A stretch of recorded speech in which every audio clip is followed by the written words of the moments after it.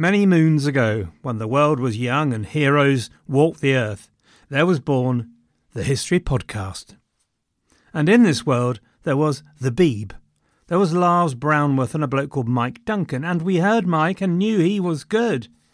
And so was spawned a new generation, wherein I was inspired by Robin Pearson, who picked up the mantle of the Roman Empire in Byzantium.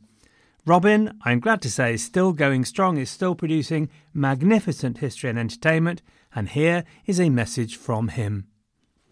Hello everyone, this is Robin Pearson from the History of Byzantium podcast.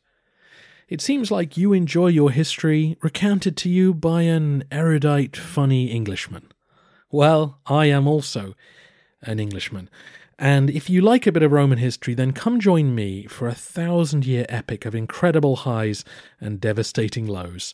Check out The History of Byzantium wherever you get your podcasts, or go to thehistoryofbyzantium.com. For now, back to David. Hey, I'm Ryan Reynolds. Recently, I asked Mint Mobile's legal team if big wireless companies are allowed to raise prices due to inflation. They said yes. And then when I asked if raising prices technically violates those onerous 2-year contracts, they said, "What the f*** are you talking about, you insane Hollywood ass?" So to recap, we're cutting the price of Mint Unlimited from $30 a month to just $15 a month. Give it a try at mintmobile.com/switch. $45 up front for 3 months plus taxes and fees. Promo rate for new customers for limited time. Unlimited more than 40 gigabytes per month. Slows full terms at mintmobile.com.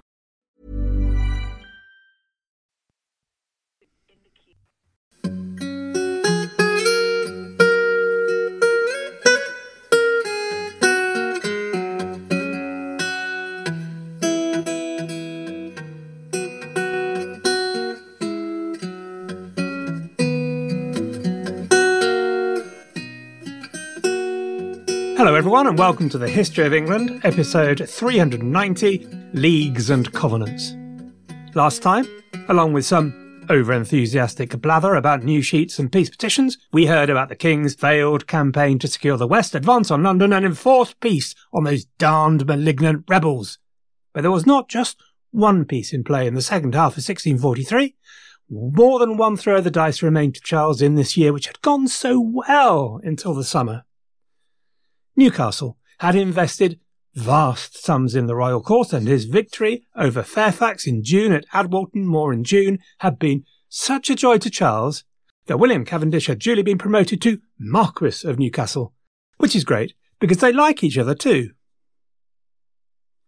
The victory had led to the collapse of the position Thomas Fairfax and his dad had built up, and led to the capture of the West Riding towns by Newcastle that had been so hot for Parliament. Fairfax, père et fils, had fled to Hull on the east coast of Yorkshire, where they were currently holed up. However, before we get to all that fighty stuff, we have two serious topics to talk about: friends and religion. They are, as ever, a bit mixed up. Let's talk Scotland and the drive for religious reform at the Westminster Assembly. A bit of background. The context is that north of the Wall in June 1643, a convention of estates is going on in Scotland. This is basically a form of the Scottish Parliament. Charles had not wanted the convention to go ahead and had instructed his agent, the Duke of Hamilton, to withhold the required royal assent. So, now Archibald Campbell, the Marquis of Argyll, was firmly in control of the Covenanter Revolution, and over the last couple of years, Charles and Hamilton had tried to build a party of magnates and peers to dislodge him, and they had failed. So, Argyll just called the Convention of Estates anyway. King or no king, who cares, eh? Hamilton then talked Charles into giving way. Hamilton was to regret that. But he felt he could restrain the Covenanters. After all, the history of Scotland and Parliament, before everyone got so revolutionary in 1638, had been one of leadership and authority from the magnates of the realm. They had been supreme, they could be surely again. To cut a long story short, Hamilton was wrong. Dead wrong. For a time. And it is only a time, really. That grip of the magnates had been broken. True, there was no magnate bigger than Argyll, but the Covenant held sway, and with it the lesser nobles, the lairds, were firmly behind the revolution, as were the burgesses of the town. Both were fervently cheered on and encouraged by the Kirk in the form of its General Assembly. The triumph of the Covenanted state was absolute. So it turned out there was little Hamilton, Montrose and other royalists could do about it. Really, Hamilton should never have been so optimistic to his boss. As we heard a while ago, any trust in Charles in Scotland had been battered to a pulp into the shape of Voldemort's soul. His treatment of the Scottish commissioners in Oxford at the start of the year had pretty much done it again. Then, wow, along came the extraordinary revelation that while pretending to talk peace, he was plotting an invasion anyway with the help of Randall MacDonnell, the Duke of Antrim from Ireland. Just to double that jeopardy, Antrim was a MacDonald. Ew, from Argyle's point of view. Ew, fear and damnation. Argyle was Campbell clan, traditional and long-standing blood enemies, about whom people still weep. Never trust a Campbell, I'm told. Buy a MacDonald. Hamilton's impotence was quickly exposed in the convention, and he took the fatal decision, outvoted at every turn, to withdraw from the convention, probably with a flounce, though history doesn't really record, but that would have been in the Cavalier idiom. Montrose would have certainly flounced. Anyway, the problem with this was, while Hamilton hoped it would reduce the legitimacy of the convention, it really didn't, and it just left the Royalist Party there without leadership. It basically handed Argyle a carte as blanche as carts can be blanched, though Hamilton's blues were still blue. Meanwhile, in the other room, the Scots were entertaining suitors from England. A commission from the English Committee of Safety led by one Harry Vane the Younger. Now they were looking for friends for an alliance. The forces of the English Parliament at this particular time, which is before the failure of the Royal Newbury campaign, was looking very bleak indeed. They needed the help of the Scottish army. At least 10,000 foot and 1,000 horse would be good, if you wouldn't mind awfully. Argyle and the Covenanters had two main considerations in this conversation, religion and security. And the two were intimately and inextricably intertwined like lovers in a timeless embrace. Mrs. But seriously, how could the Scots be secure that Charles, thoroughly untrustworthy as he had proved himself over the last 5 years, would not simply reverse all the changes that had been achieved by the Revolution if he regained control in England? If he won in England, he'd surely impose royal absolutism and reimpose bishops in Scotland's perfect kirk. And indeed, plot spoiler, his son will eventually do just that, and in a particularly brutal fashion after 1660. Just so you know, their fears were not idle. So, for the success of the Scottish Covenanting state, proudly considered by its inhabitants the perfect expression of the two kingdoms of God and King, not only must Charles lose, but England must also become a proper Presbyterian Covenanted state, irreversible, under the same national church. And Ireland, actually, but that'll have to come next. Rome wasn't built in a day, nor the kingdom of God, for that matter. Anyway, moving on. More than that, the Scots must have a day-to-day voice in the way England is governed and run to make sure any backsliding would be quickly sat on by a Covenanter backside, a seat at the table. That's the price then. Religious unity, seat at the table, then you get your soldiers. The lead English commissioner did not want to pay this price. This is Harry Vane the Younger, and we have spoken of him before. You might remember his dad, Harry Vane Sr., Secretary of State, who made such a Horlicks of his testimony against Strafford. Harry Vane Sr.'s political influence was killed as effectively as Strafford by the trial. He will die in odd circumstances that might suggest suicide, actually, in 1655, with a grim preamble to his will, talking of a life that was nothing but vanity and vexation. Anyway, just in case you've been wondering about Harry Vane Sr. Harry Vane the Younger, the only Harry Vane we'll talk about from here on in, was a very different kettle of fish to his dad. He's 30 years old now. We've heard something of his career as governor in Massachusetts. He was quick-witted, a sharp intelligence. Even his enemy Clarendon wrote of him, "Great natural parts, quick conception, very ready, sharp and weighty expression." And if you want as backhanded a compliment as pretty as you're likely to get, Charles II would pronounce him too dangerous to let live. Vane had a brain of extraordinary range and flexibility. his biographer, Ruth Mayers, used a very interesting phrase, which I'm going to give you. Most politicians are not thinkers. Most theorists are not actors. Vane was both. I mean, discuss. Not sure I necessarily agree with the first part of the sentence, and of course, bow to Ruth's view on the latter. The point for here, though, most specifically, is around Harry's religious views. And here we come across the word, ladies and gentlemen, of iranical. First thing I did in Dire Straits was head for the OED, double four-time. Pacific, ironical means, a person who seeks a peaceful solution. Should never appear in a podcast, but we are at the frontiers here. Vane would spend his life pursuing the reconciliation of all under the banner of civil and Christian liberty.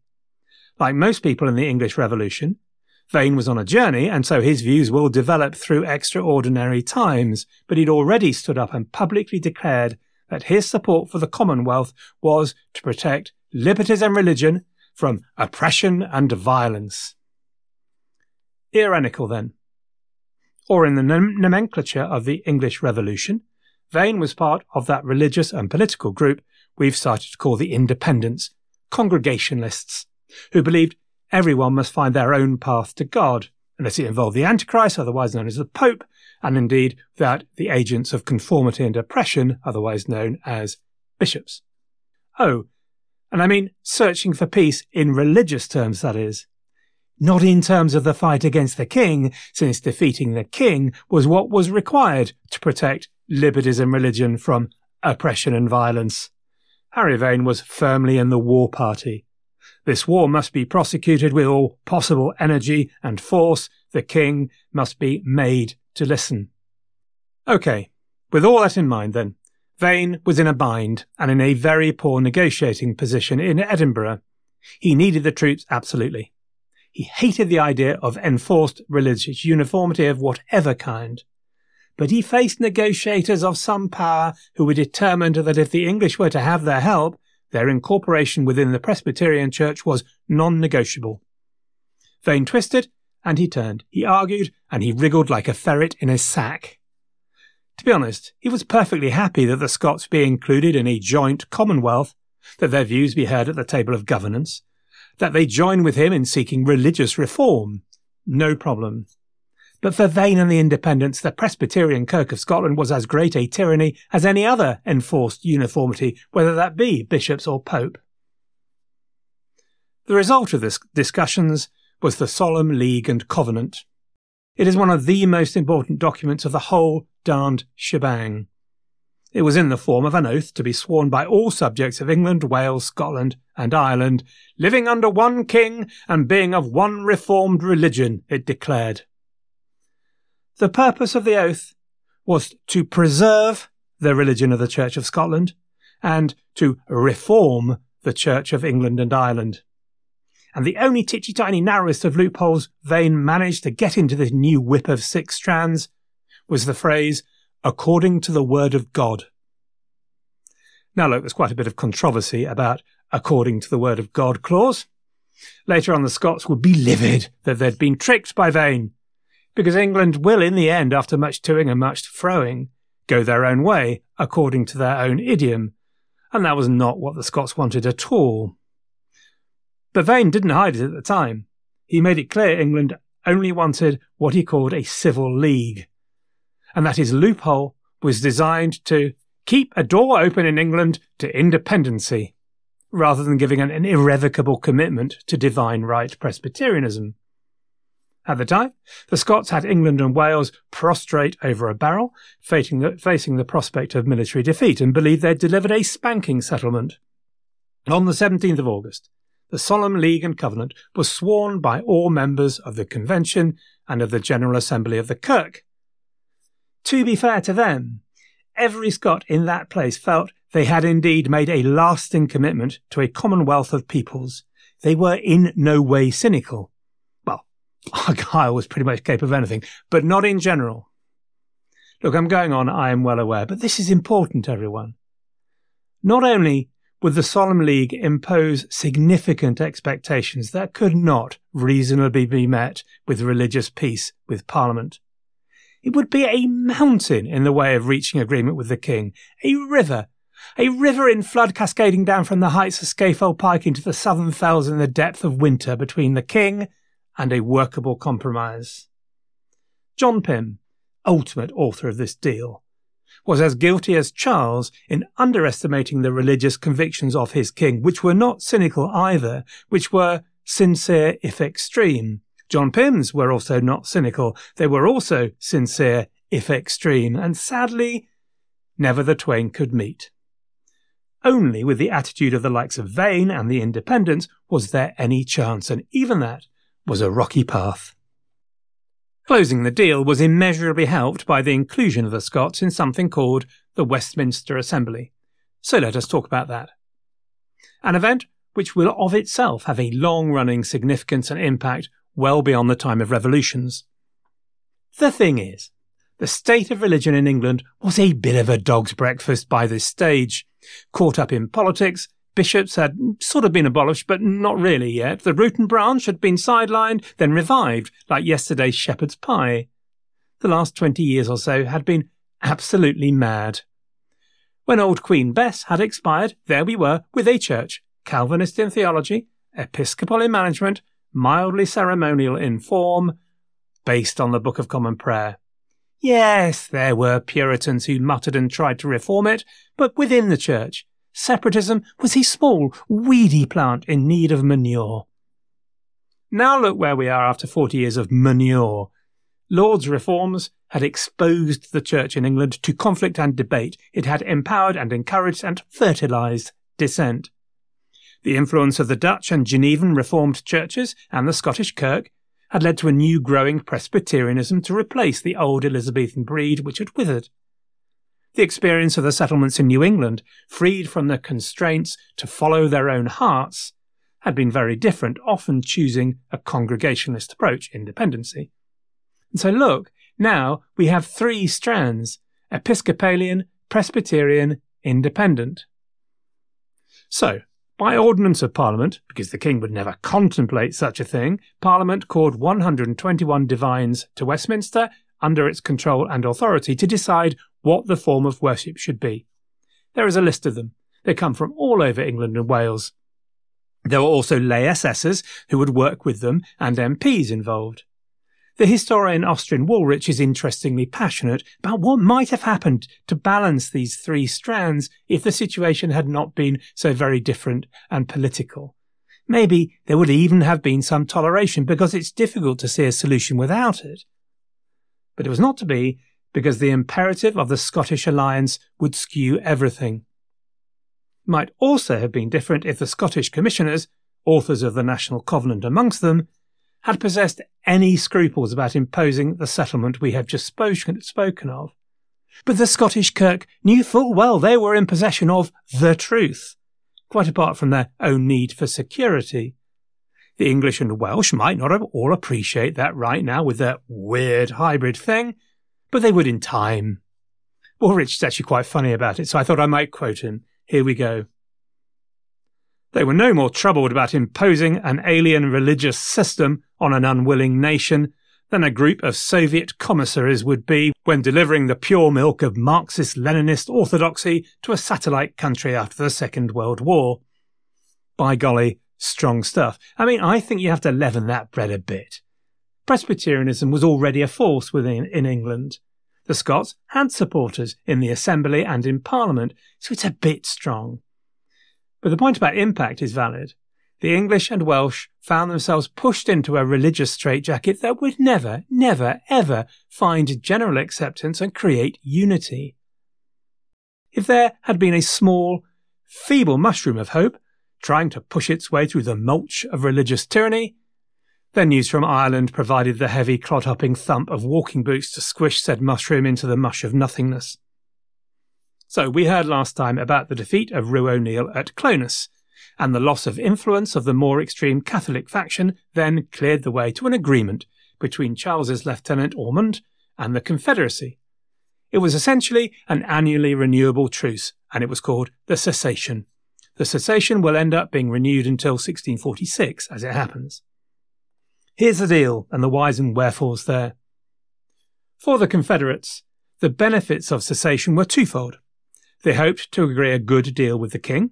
And remember that for the Confederacy to succeed and get this deal, the Puritan English Parliament must lose.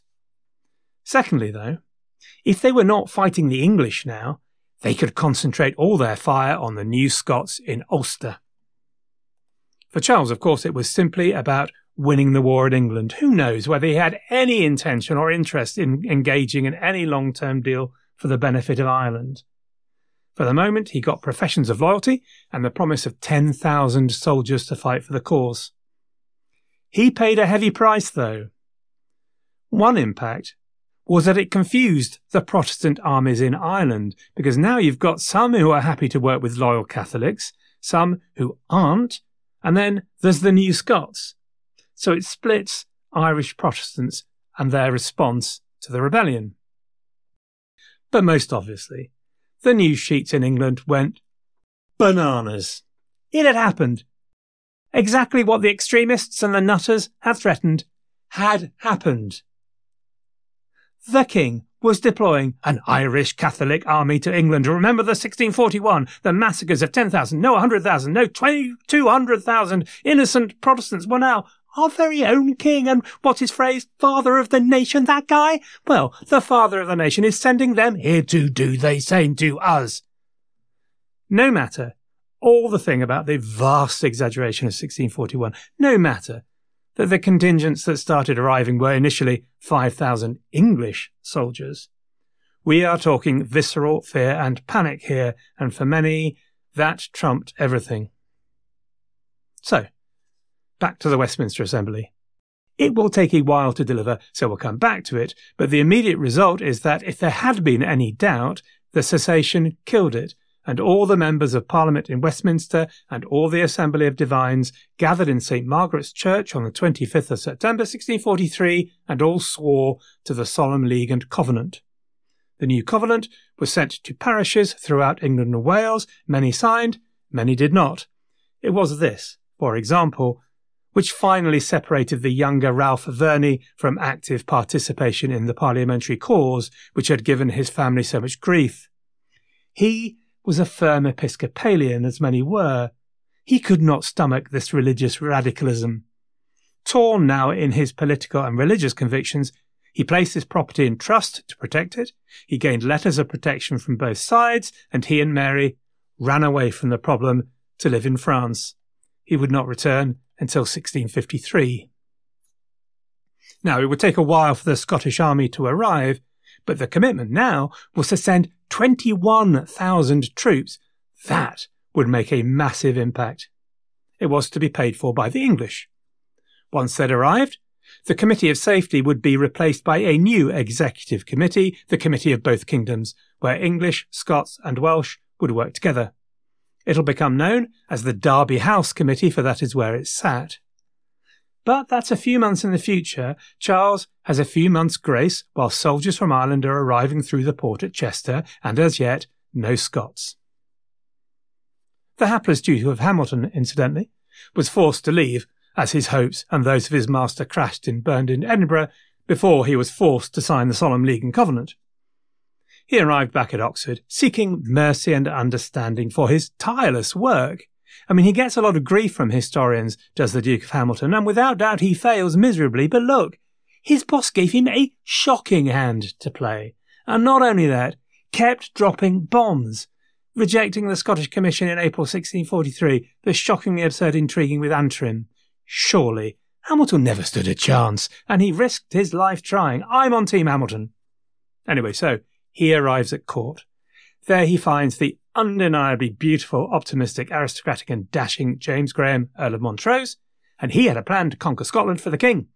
Montrose straight out accused Hamilton of treason. Charles said, yes, that must be right. After all, can't have been my fault. Hamilton will spend January 1644 to April 1646 incarcerated in Pendennis Castle in Cornwall for his service to the king. Seems a bit harsh to me, but that's the price of failure, I suppose. Life is full of what-ifs. Some awesome, like what if AI could fold your laundry? And some, well, less awesome, like what if you have unexpected medical costs? United Healthcare can help get you covered with Health Protector Guard fixed indemnity insurance plans. They supplement your primary plan to help you manage out-of-pocket costs. No deductibles, no enrollment periods, and especially no more what-ifs. Visit uh1.com to find the Health Protector Guard plan for you. Okay, let's get physical, let's get fighty. Let's return then to where the air is cleaner, to the north and to the east, to talk of many things, among which will not be shoes or chips, but possibly sealing wax might make a passing appearance. But we will talk Fairfax, Manchester, Cromwell. I'm going to take you first back to the chaos after Adwalton Moor in June 1643 and the defeat there. The parliamentarian cause was in meltdown, although fortunately John Hotham had been removed as governor at Hull before he could turn it over to the king. It is worth noting that Cromwell had played a part in exposing a treachery which, had it succeeded, would have made any recovery in the north much, much harder. Fairfax was on the run, the West Riding towns falling to the royalist commander Earl, now Marquis, of Newcastle. Fairfax later wrote about that 40-hour ride from Bradford to Hull after defeat at Adwalton. He saw his wife, Anne, captured by the royalists. He had become separated from his little 5-year-old daughter, left in a farm, believed dead. They would later be reunited. Mary would become a Buckingham, but that's another story. Thomas was bleeding, having been shot in the wrist. But the party made it to join his father, Fernandino, at Hull. The locals saw the desperate-looking party arrive on the 4th of July, and a local minister wrote a worried note in the parish register. "War in our gates, all our lives now at stake. Lord, deliver us for his sake." Fairfax, like so many, believed in God's providence, and he wrote, "In all humility I say I was in Job's condition, when he said, 'Naked I came out of my mother's womb, and naked I shall return hither.' But God, who is a God of mercy and consolation, doth not always leave us in distress." Just trying to give you a proper flavour of all the godliness in which these events are soaked, it is easy to forget. It is the Fairfax's resolution at this point that Newcastle had to deal with if he was to take the war south and east into Lincolnshire, Cambridgeshire, maybe on to London. Hull was a major fortress and could not easily be left. And its new governor, Fernandino Fairfax, and his son Thomas must be winkled. Ladies and gentlemen, they must be winkled out. Elsewhere in Yorkshire, Parliament was under the cosh. Interestingly, ordinary citizens and clubbermen continued to resist in the West Riding. Organised around the local chapels, the people of Bradford raised 60 horse, 280 musketeers and 500 clubbermen, all assembled with absolutely no gentry involvement whatsoever.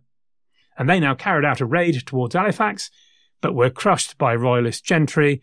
Several villages were burned.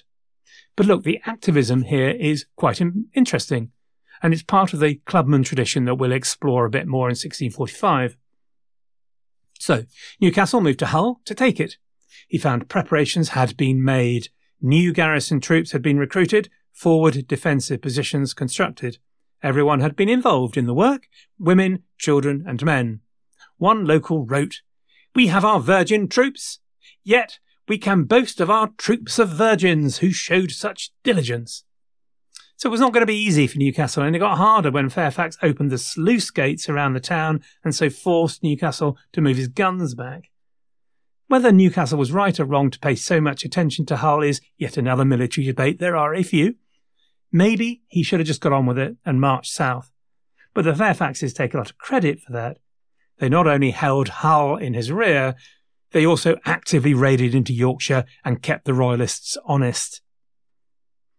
Further south then, Eastern Association commanders and a certain Colonel Cromwell were active. In July, Cromwell was at Nottingham, and there he met a young man called Henry Ireton. Henry Ireton will be a name you will hear many times in the future, so let me tell you just a little about him. And something very exciting, which I fear you may find less of a thrill than I. I'm easily thrilled, I have to warn you.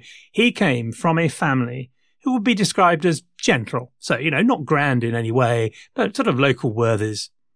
He was the eldest son of 5. So you might expect, as the eldest, that he'd have some land coming to him, some prospects. But no, ladies and gentlemen, this is the thrilling bit, just so you know how to react, by the way. In this part of Nottinghamshire, Attenborough, an ancient form of inheritance survived called ultimogenita, or borough English. This meant that the youngest son inherited everything, not the eldest. Well, butter my bottom and all that. The idea was that in a merchanty kind of environment in the Middle Ages, it would have been your eldest taking all the risks and wandering around the world, making money and meeting bad people and possibly getting killed. So the youngest was the one that stayed at home and kept the home fires burning, and therefore he was the one that inherited. Well, who'd have thunk it? So basically, for the purposes of our story, all thrilling done, our Henry was not well heeled and had relatively few prospects. Still, he got to school as a gentleman commoner and probably practised a bit at law. Ireton's family were firmly radical in the religious sense and influenced by Dutch practice. During 1643, men like Ireton and Cromwell in the Eastern Association will prepare their region for war that was coming, so Cambridge is fortified. Cromwell was made governor of Ely, where he installed Ireton as a deputy, and Ireton was determined that the locals should have all the benefits of the kind of religious freedom that he espoused. Not sure all the locals, used to the greater ceremony and formality of the Church of England and rather loving it, saw it as a benefit. One of them grumbled about Ireton's stewardship and that he'd turned Ely into a mere Amsterdam, for in the chiefest churches on the Sabbath day, the soldiers have gone up into the pulpits, both in the forenoon and in the afternoon, and preached to the whole parish. And our ministers have sat in their seat in the church and durst not attempt to preach, it being a common thing to preach in private houses night and day, they having got whole families of independents into the Isle from London and other places. There's a bit more of that with Oliver as well. There's a story from the time of him stopping the choir singing at Ely Cathedral during services and stopping the use of organ there. It seems to be true, for the Puritans, polyphonic music outside communal singing of psalms was not part of the church service. Not that Cromwell or Puritans dislike music per se. Cromwell himself will have an organ installed as a protector at his home. They just believed it wasn't done within the religious context. Cromwell, meanwhile, was scurrying around militarily, making himself useful in the cause. He assaulted the grandeur of Burghley House in July, took it, and the place was thoroughly looted. The vicar at nearby Stamford, possibly the most perfect market town in England, by the way, if you're ever near it, heard of these rebels, and he rang the bells. As a result, 400 clubmen turned out to protect their own. It's an interesting reminder, should you need it, that the allegiance of clubmen was not predictable. They could turn out for either side. Often they were not motivated by a side as such. They just wanted to defend their own property and their own community. Unlike the partisan West Riding clubmen we've been hearing about, this one is an attempt to keep the scourge of violence away from either side. Sadly, it rarely ends well, as absolutely it should do. In this case, Cromwell sent his brother-in-law, John Desborough, to deal with it. They drove the locals off and about 50 were killed in the process. A local commander was promoted by Parliament at this point, a young aristocrat called Willoughby, and Cromwell sees action again. I am developing Cromwell's story here quite consciously now. Sorry about that. I think you ought to know my tactics. Although it doesn't do to overemphasise Cromwell's role, some point we're going to have to explain why a glorified farmer becomes one of England's most controversial heads of state and the only commoner ever to do so. Hopefully it'll emerge. What's emerging now are a few things. He's a big family man and relationships matter to him. He has family around him like John Desborough. He's making relationships now with the likes of Ireton and Lilburn that will stay with him throughout. One of the fascinations of the Civil Wars for me are these bands of people whose attitudes and relationships will change and be transformed in the light of the turbulent experience of the Civil Wars. At the moment, here they are together in a common enterprise. But they will change and respond differently as life gets more complicated. But for now, the objective is nice and clear and they're together. As a cavalry commander, Cromwell is a man of action and learning to control the men under his command. his new commander Willoughby make a bold dash into Lincolnshire and took the town of Gainsborough from under the Royalist nose. But then within a few days, to his horror, he found himself confronted by a section of Newcastle's army on its way south. In an action there, Cromwell and another cousin, Edmund Whaley, managed to turn their troop of horse around, reform, return to the fight, drive off a group of dragoons. So he's disciplined, and in action, he's decisive. Two more things. He's imbued with the righteousness of his cause and determined to do what is required. In this action, a royalist called Lord Charles Cavendish was cut down and killed by a trooper, one Trooper Berry, and in his report to Parliament, Cromwell records that Berry thrust Cavendish under the short rib. Ronald Hutton notes the relish with which he writes this, and without regret for the death of fellow Englishmen and the biblical connotations of the phrase he uses. Cromwell will frequently write moving letters home to parents of men who die under his command. Equally, he will write coldly of the enemies he defeats and kills. One more thing, he is liberal in writing of his exploits. His light will not remain hidden under the bustle of modesty if Cromwell has anything to do with it. The news sheets pick up on this, actually. For the first time, he was the hero of a pamphlet, Colonel Cromwell's Proceedings Against the Cavaliers. Not just that, but in Parliament itself, people are beginning to recognise Cromwell as a talented soldier and a potential leading commander. Right, enough of that, back to the big story, which is the panic in London now at the situation in the north in August 1643, just as Essex is now setting out to try and meet the royal challenge at Gloucester and the west. Pym is aware that a new army is needed for the north, and the Eastern Association must be properly equipped to meet the challenge from Newcastle. A new recruitment is needed, and a new commander. It was never going to be Cromwell. It was, in fact, Edward Montague, Earl of Manchester. He has been in our story before as Lord Mandeville, I think. He'd come very much under the influence of Warwick and the junto, and it was he that George Digby had warned in January 1642 that Charles's officers are on the way to arrest you, before the incident of the 5 members. Manchester will have an interesting arc in our story, but at this point in time, a 40-year-old, he is energetic in the cause. Even after all the ups and downs of the revolution, people recognise his essentially good nature. Possibly not a stayer, not a man with the ruthlessness needed in a revolution. A gentleman of good parts, of a debonair nature, but very facile or changeable, and had the misfortune to fall into ill company. Pym worked hard with the committees behind the scenes to gain agreement with the London Common Council, Parliament, and the Committee of Safety, that while Waller would now command a London force, a new army needed to be raised for the East and North, and it was Manchester that should be put in command of the Eastern Association. A mobile army of 10,000 was to be raised, and a reserve for the London area of a further 10,000, with assessments and excise taxes raised to pay for them, to raise £22,500 a month. I imagine some thought wistfully once more of the good old days of that bauble, the ship money. How people laughed. Ha ha ha. Now Manchester and Cromwell had form. Back in the day, Manchester's family had supplanted the Cromwells and their cousins the Williams as the local power around Huntingdon. In addition, they'd clashed over Manchester's enclosures of common land. Cromwell had fought him in the courts on behalf of the residents seeing their land enclosed. Manchester had not enjoyed Cromwell's manner at the time. It seems to have lacked the suitable deference. He complained that Cromwell did answer and reply upon him with so much indecency and rudeness, and in language so contrary and offensive, that every man would have thought that as their natures and their manners as opposite as is possible, so their interests could never be the same.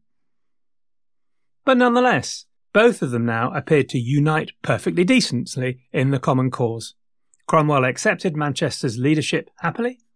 Manchester recognised his talent and made him his lieutenant in charge of cavalry and expanded his regiment. And Cromwell sat on the county committees in Huntingdonshire and Cambridgeshire. So with Newcastle still tied down at Hull, Manchester started his campaign with the kind of energy that he will later not show. King's Lynn, the only royalist outpost in East Anglia, surrendered quickly, and Manchester moved north through September. The objective now to rescue Hull and halt the detachments of Newcastle's army that were moving south, past Gainsborough now retaken, and threatening and besieging Lincoln. There are a couple of incidents on the way in the terms of the Cromwell story that we should note. On the 22nd of September 1643, he seems to have met for the first time with Thomas Fairfax near Hull. This would be a long association, wherein for much of it, Fairfax would be his commanding officer, and it was a strong relationship of mutual respect formed around this time, though more of that long in the future, of course. Then also, Cromwell's relationship with the future leveller John Lilburne continued. Cromwell had spoken for Lilburne in Parliament back in 1641, if you remember, and had him released. After being captured at Brentford, as we'd heard, and freed through the offices of Elizabeth Lilburne's walk to Oxford, John had then sold his brewing business at a loss to carry on the good fight. So Cromwell now got in touch with him and suggested that he take up a commission in the East as an association and landed him a job as a major in a foot regiment. So, honest John and Elizabeth set themselves up in Boston in Lincolnshire, and Lilburne would rise to be Lieutenant Colonel of Dragoons in Manchester's own regiment. Cromwell and Lilburne both shared the same preference for a measure of Protestant religious freedom, but this was not a standard view. So when some Bostonians and some of Cromwell's troopers held a private religious meeting at Boston, the sort of non-conforming independent meeting even Presbyterians disapproved of, the governor intervened, as was pretty standard as a response to an unlicensed meeting at the time. He broke the meeting up, he arrested the men. Lilburne tried to pacify the governor, but when that failed, he rode 20 miles to Sleaford to catch his influential friend, and duly, Cromwell took up the cudgels on his behalf and was able to sort it out with the governor and get people released. So Cromwell is kind of becoming a sort of minor power broker, a defender of religious freedoms, friend to Congregationalists, and a man to go to if you've got a problem. The business now, though, was to retrieve Lincoln from Newcastle, which had fallen after the battle at Gainsborough. The engagement which follows was chaotic and in the end not much more than a fierce cavalry battle. So, past the old castle of Bolingbroke, famous for, well, you know all about Henry and Bolingbroke, don't need to tell you lot, Manchester came on the outposts of Newcastle's main army in the form of its cavalry. That evening, the 10th of October, Manchester held a council of war, and it was decided they should push forward. The following day they did so, marching towards the little village of Winsby. Trouble is, Manchester let things go a bit. There was straggling going on. Cavalry got too far ahead of the infantry, isolated from their support. Aha! Thought the Royalists. There's a chance for glory. Charge the enemy before the two can support each other, beat them piecemeal, divide, conquer, and rule. So there we are in Parliament's army. Cromwell leading the association forces in the van, singing psalms, as you do, with Fairfax and his northerners way back in the rear. Enemy dragoons appear. The forlorn hope, I think you might call them, their job to disrupt the enemy and run away before they get caught, while the main bunch then sorted out the ones you distracted.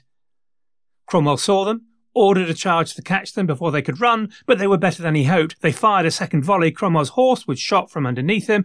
At that moment, the main body of Royalist cavalry hit Cromwell's troopers hard. His men scattered under the weight of the attack. A Royalist officer, Ingram Hopton, stood over Cromwell to finish him off. It was all over. Except it wasn't. Cromwell's troopers recovered. They held. They rallied. They held Hopton off, and it was Hopton that died. How different would history have been, I wonder, had he run him through under the short rib? Cromwell found a new mount, but it was Fairfax's day, really. He brought his regiment up at a gallop into the Royalist flank.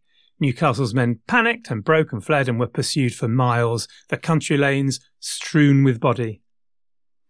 The Battle of Winsby was a small engagement, maybe a couple of thousand men each side. But it was a complete victory, and it did have a major impact. Newcastle's advance was halted. It then drew back. Lincoln fell to Parliament on the 20th of October, Bolingbroke Castle on the 14th of November, and Gainsborough was regained by Parliament on the 20th of December. A small battle, but big outcomes. The news of Winsby in October came to Newcastle, sitting outside the walls of Hull, just as Ferdinando Fairfax was counter-attacking from the garrison. The siege had not been going well. Newcastle's men were wet and demoralised, and the counter-attack overran many of their guns. Now, here was news that a revitalised Eastern Association army was at his back. And while the hammer kept falling, the Royalist wires were buzzing with the news of the Solemn Leave and Covenant. At any time, the Scots could appear over the horizon in force, and in fact, they'd already gathered in Berwick. It was time to go north to prepare for this new challenge. Cavendish broke camp, started the march north to Newcastle, and Hull was relieved. There it was. Any dream of a march from the north and east onto London had been thwarted by that devil of the war, a long siege, and Manchester's revitalised Eastern Association. 1643, that had started so bright, was still a goodish year for Charles, but nubbut more than that. For my last item, I might remind you that I think 2 or 3 episodes ago, I talked about losing 3 major figures of the early revolution, and I only talked about 2. There was Lord Brooke, who may have passed you by anyway. There was John Hampden. Where then, I hear you ask? Where was number 3? Well, it's John Pym, as it happens. John Pym becomes a little less visible after the war starts. As I think Conrad Russell wrote, war was in a sense the defeat of Pym's strategy to coerce the king into good sense by constitutional means. So essentially, Pym went into the background because he works the parliamentary committees, becomes the administrator, enabler, organiser. But as the peace marches demonstrated, he's still the face of the revolution to many in London. Through 1642 and 1643, it is much due to Pym's genius that the mechanism and sinews of war had been created for Parliament. Parliament, after all, was forced to innovate much more than the king, who simply reinstituted the same mechanisms and people that had existed pre-war. So to Pym, the network of committees in the houses, the county committees, to him, the drive to implement the kind of taxation which was hated, but of course required.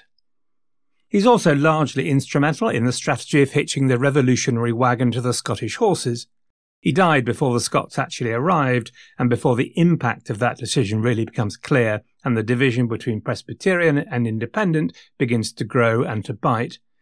Probably he would have stuck with the Scots and the Covenants as the Independent movement grows, but it's not entirely clear. Despite his influence on the English Revolution, he's a curiously unknown figure these days. His early death, I suppose, and another problem with the way Cromwell dominates the narrative may be a crime I see I'm now committing myself in this very episode. He has to be seen as the midwife of the revolution, albeit recently it's been recognised how important was the influence of peers like Warwick and Brooke and Bedford in the early stages. Pym was very unusual in not holding any offices of state, of not having a clear single patron who directed all his activities. He's been described, therefore, as the first career politician.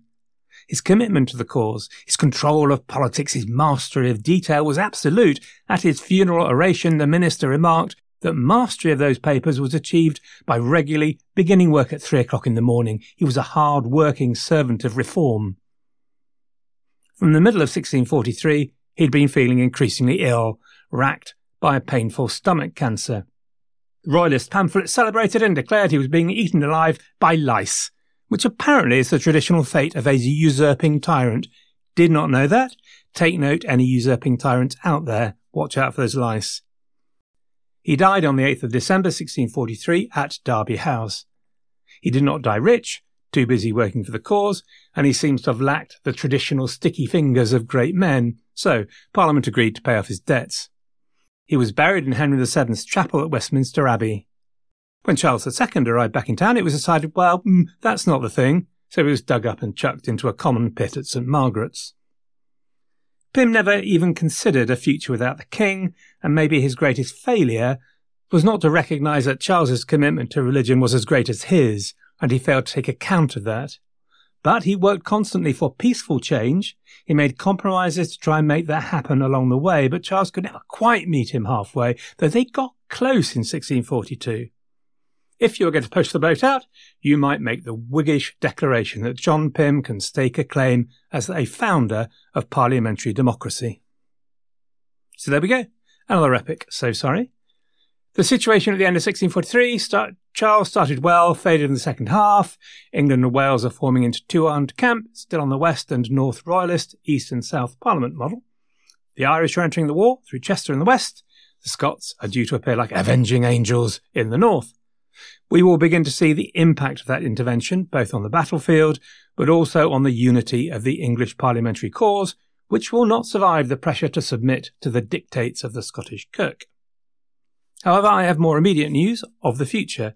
Next week, I have a week off, and so Gavin Whitehead of the Art of Crime podcast has prepared for you an amuse-bouche of a podcast. The Art of Crime is a ripping cast, a lovely idea where history, true crime and arts meet.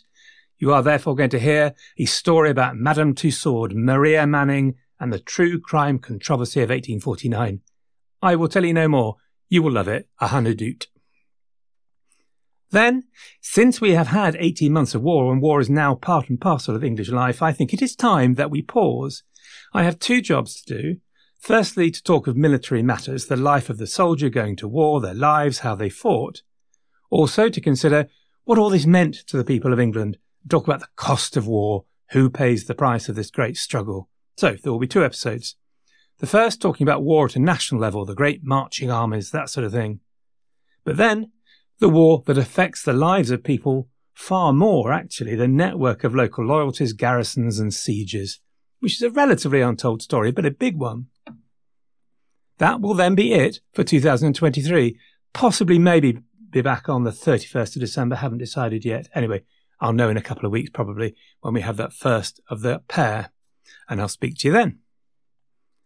Meanwhile then, have a good one, everyone. Thank you very much for listening. Good luck. And have a great week.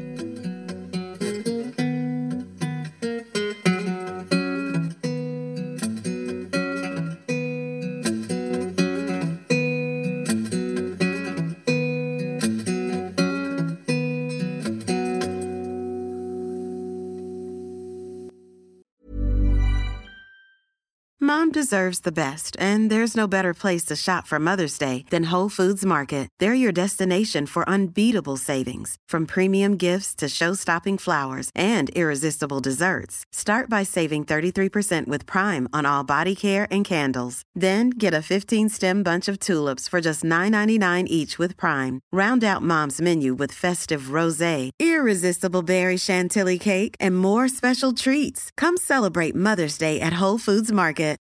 When you need mealtime inspiration, it's worth shopping Kroger, where you'll find over 30,000 mouth-watering choices that excite your inner foodie. And no matter what tasty choice you make, you'll enjoy our everyday low prices, plus extra ways to save, like digital coupons worth over $600 each week. You can also save up to $1 off per gallon at the pump with fuel points. More savings and more inspiring flavors make shopping Kroger worth it every time. Kroger, fresh for everyone. Fuel restrictions apply.